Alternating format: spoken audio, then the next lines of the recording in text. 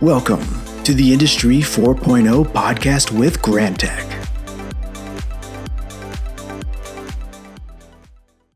Hi, and welcome to today's episode of the Industry 4.0 podcast with Grantek, where we deliver a look into the world of manufacturing with a focus on stories and trends that lead to better solutions. Our guests share tips and outcomes that are going to help you improve productivity.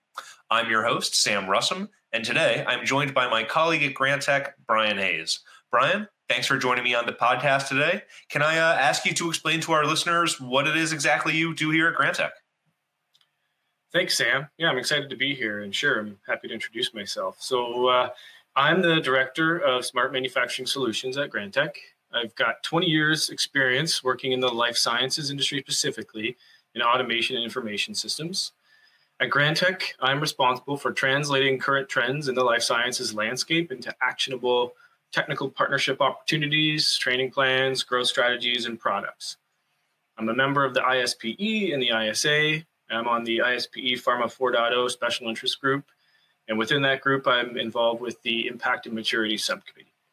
Cool. And then, hey, probably worth mentioning, you're on my team, right? So I run our Smart Manufacturing Solutions department. We're all kind of focused on making these products and kind of these easy buttons for solutions in Industry 4.0 in general. And Bryon, you focus on the life sciences industry and work on my team to help bring solutions there. That's correct. Awesome. Cool. Well, hey, let's get started and dive into it. We do always like to start with the most broad question we could start with, which is, what is Industry 4.0 and what does that mean to you? For me, it's kind of twofold. It's actually one answer, but that answer has two implications. The answer is, I think Industry 4.0 is breaking down barriers and silos in an organization. So, making the whole organization work towards a common goal. The IT group, the operations team, the engineering group, quality, validation, they're all not working in vacuums. They're working together. They're collaboratively making decisions. And those silos also exist in a lot of organizations with respect to data. So Industry 4.0 is also breaking down those silos, those data silos, which definitely helps with making decisions better. You've got a single source of truth that spans organizations, spans systems, and ties everything all together and allows you to make more informed decisions. Yeah, and one of the things that I noticed that you kind of said in your answer there that maybe some of our listeners wouldn't expect is you actually didn't start with something that has anything to do with technology, right? Everything you kind of said in that first piece of this was all around kind of breaking down barriers and all kind of like people and process and that type of thing. And the data silos only kind of came for the second piece of that. So, I mean, I see that all the time too, where people get really over-focused on that technology piece of Industry 4.0 and might not kind of think about all of the other impacts and benefits kind of in the organization that you're looking to achieve there, right? Yeah, that's right. It's Industry 4.0 is not just about technology. It's always, technology and using technology in the service of the organization, whether it's, business or cultural goals that the company's trying to achieve. Yeah, for sure. And actually, and a great question to kind of direct over to you, right? Kind of bouncing off of that is around, so this is from an earlier question that we had from another guest that kind of came in, but they were asking around what Industry 4.0 means specifically for the pharmaceutical industry and how these trends in both the people, process, and the technology pieces of it have affected life sciences and pharmaceuticals specifically. Sure. The industry is very focused on risk to the product, risk, compliance risk. And they've always been reluctant to introduce new technologies just because, of that, fear of risk. But, within the last, 5 years or so, it's been exponentially growing the use of Industry 4.0 type technologies. The ISPE created the Pharma 4.0 Special Interest Group to, look at how the Industry 4.0 pieces would fit in with the pharmaceutical quality program and manufacturing of quality products. And now you're starting to see a lot of pilots and proof of concepts, and even, some organizations that have been doing Industry 4.0 before it was Industry 4.0 are looking at, even expanding on some of the stuff that they've been using for a while and looking into more emergent technologies to help them out. Yeah, for sure. And then, maybe to explain to some of our listeners too. So I heard you talking about how pharmaceuticals and life sciences are so focused on quality, right? That's one of the things that if I'm talking to my friends who don't work in manufacturing, they're always a little bit kind of surprised by that, right? But really it makes a lot of sense, right? And in life sciences and pharmaceuticals for these medicines that we're putting into our bodies, right? There's a lot of regulation to make sure that you are making the right thing, the right way, the same way every single time, right? Just because that risk and kind of what can happen if something is just a little bit off is a little bit different if, for a cancer drug than it is a toy truck or something like that, right? So, I think that idea of quality and how that persists and is so such a core tenet of everything you kind of do in life sciences manufacturing is something that's interesting to a lot of people, and it's really kind of fascinating to think about how technology can really help to prove that general point again that you're making the same thing the same way every time. That's right. Patient safety and product quality are paramount in the industry, so it's Industry 4.0 in pharma is looking for technologies that can help businesses manufacture better while keeping all of those those two central tenets in mind. Yeah, and that's especially true kind of now, and as we're looking at the COVID-19 pandemic and kind of the huge explosion we've seen and focus around pharmaceuticals and life sciences kind of in that time, right? You have all these people that are still expected to produce these drugs with a much faster turnaround time than we have traditionally seen, and still kind of maintaining that quality standard. And the idea of doing that with a whole bunch of paperwork just seems so outdated these days, right? You're bringing in that Industry 4.0 technology to help out. So with that kind of in mind, what is the biggest challenge that you're seeing for the manufacturers that you're working with in life sciences today?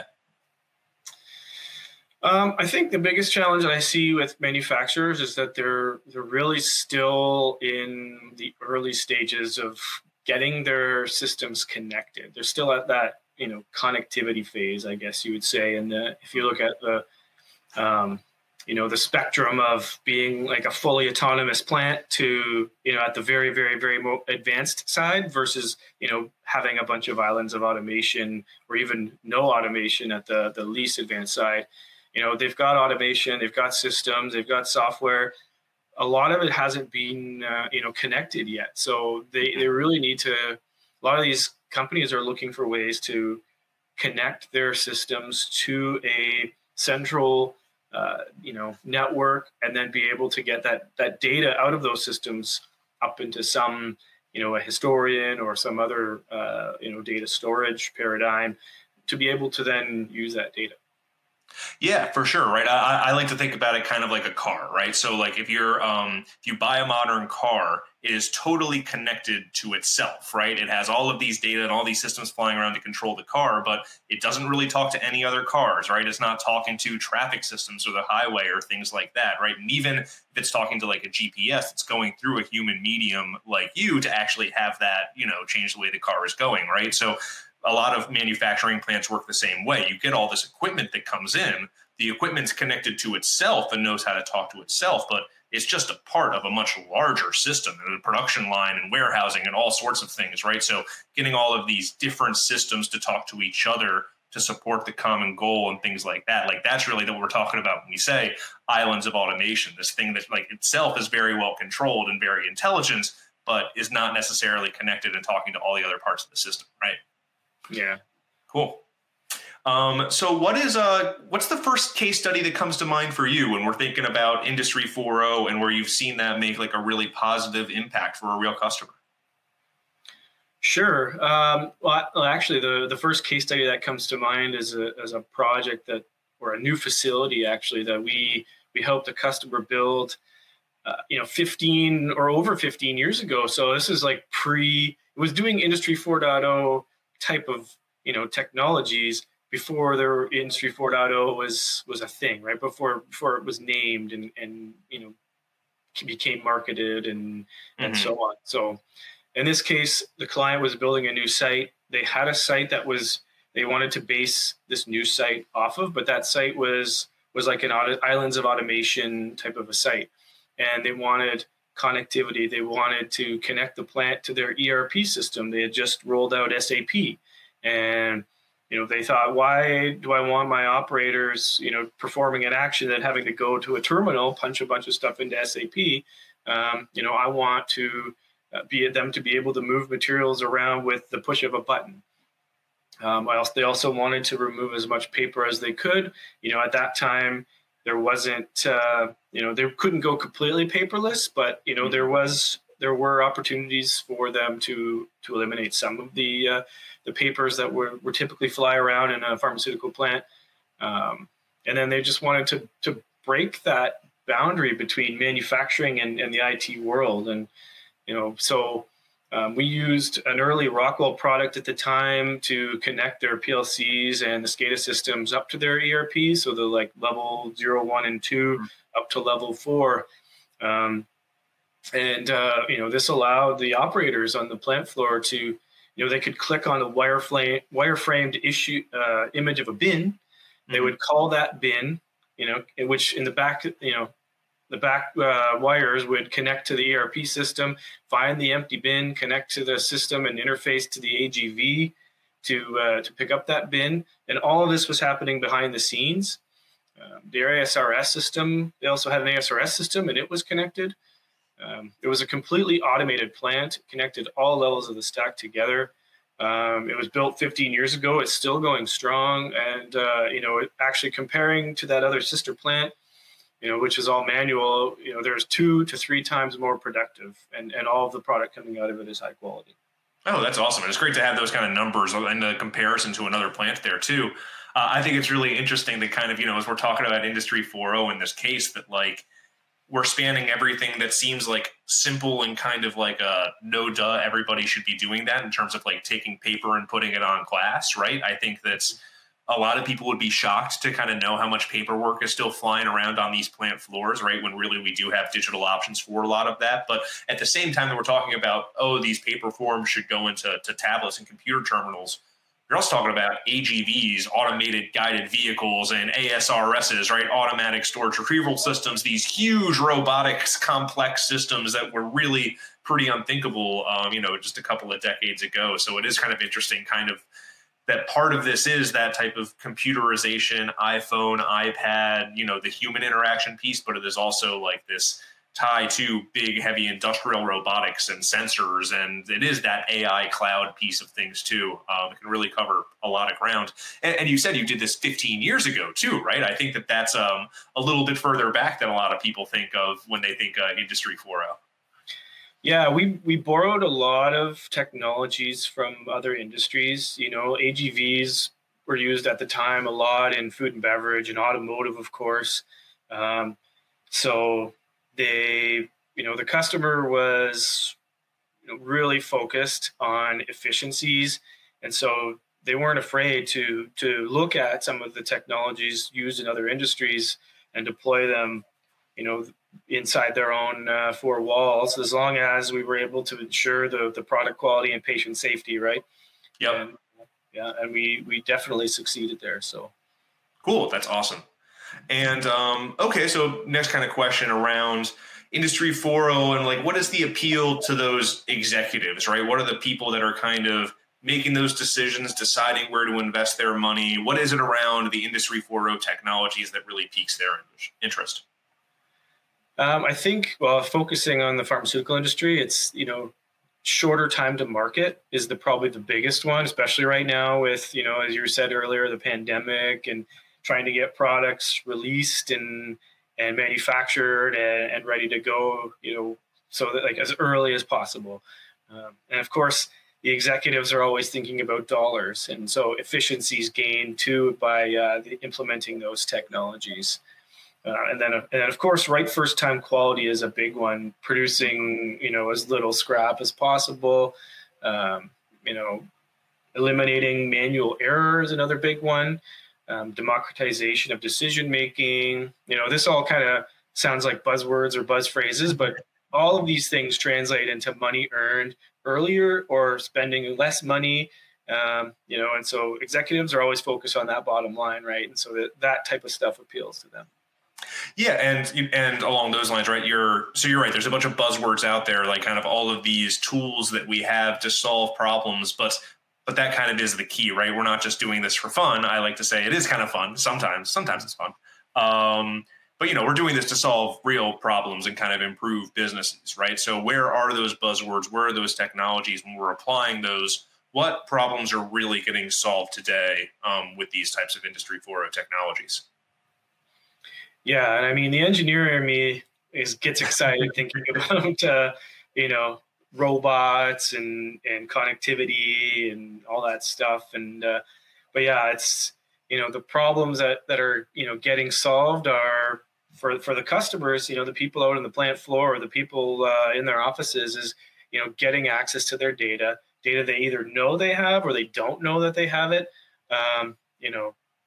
That, and going back to the point about improving digital maturity, these guys, they want one place where they can go and they can see how their manufacturing site is performing.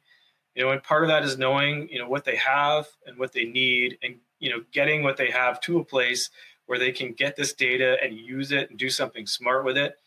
90% of the questions I get asked, by customers is, how do I get the data up to where I need it? And then once I get that data there, how do I use it most effectively? And so that's really the problem that we're helping our customers solve.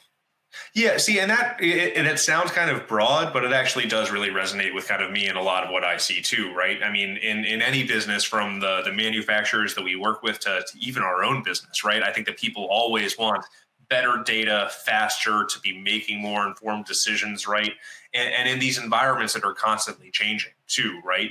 One Industry 4.0 project might affect the data that you're getting from another. So it is this continuous process of updating systems and increasing that visibility to make more decisions about the next upgrade that you're going to get, which is going to get you better visibility and help you make better decisions. And it's this cyclical thing that we're doing to continuously improve all of our businesses and manufacturing operations. And Bryon, one thing that we always like to ask our guests is to pay it forward a little bit and try to ask a question for one of our future guests who's going to be on the show, and maybe answer some of your little curiosities as well, right? So what do you want to hear us talk about on the podcast? What should I ask some future unsuspecting victim? Well, Sam, I think I want to learn about the impact of machine learning in the manufacturing industry. So I'd like to ask the person, how has machine learning impacted them in their sphere of influence? And if it's a manufacturer, have they started to leverage elements of machine learning? And how has it been received in the organization?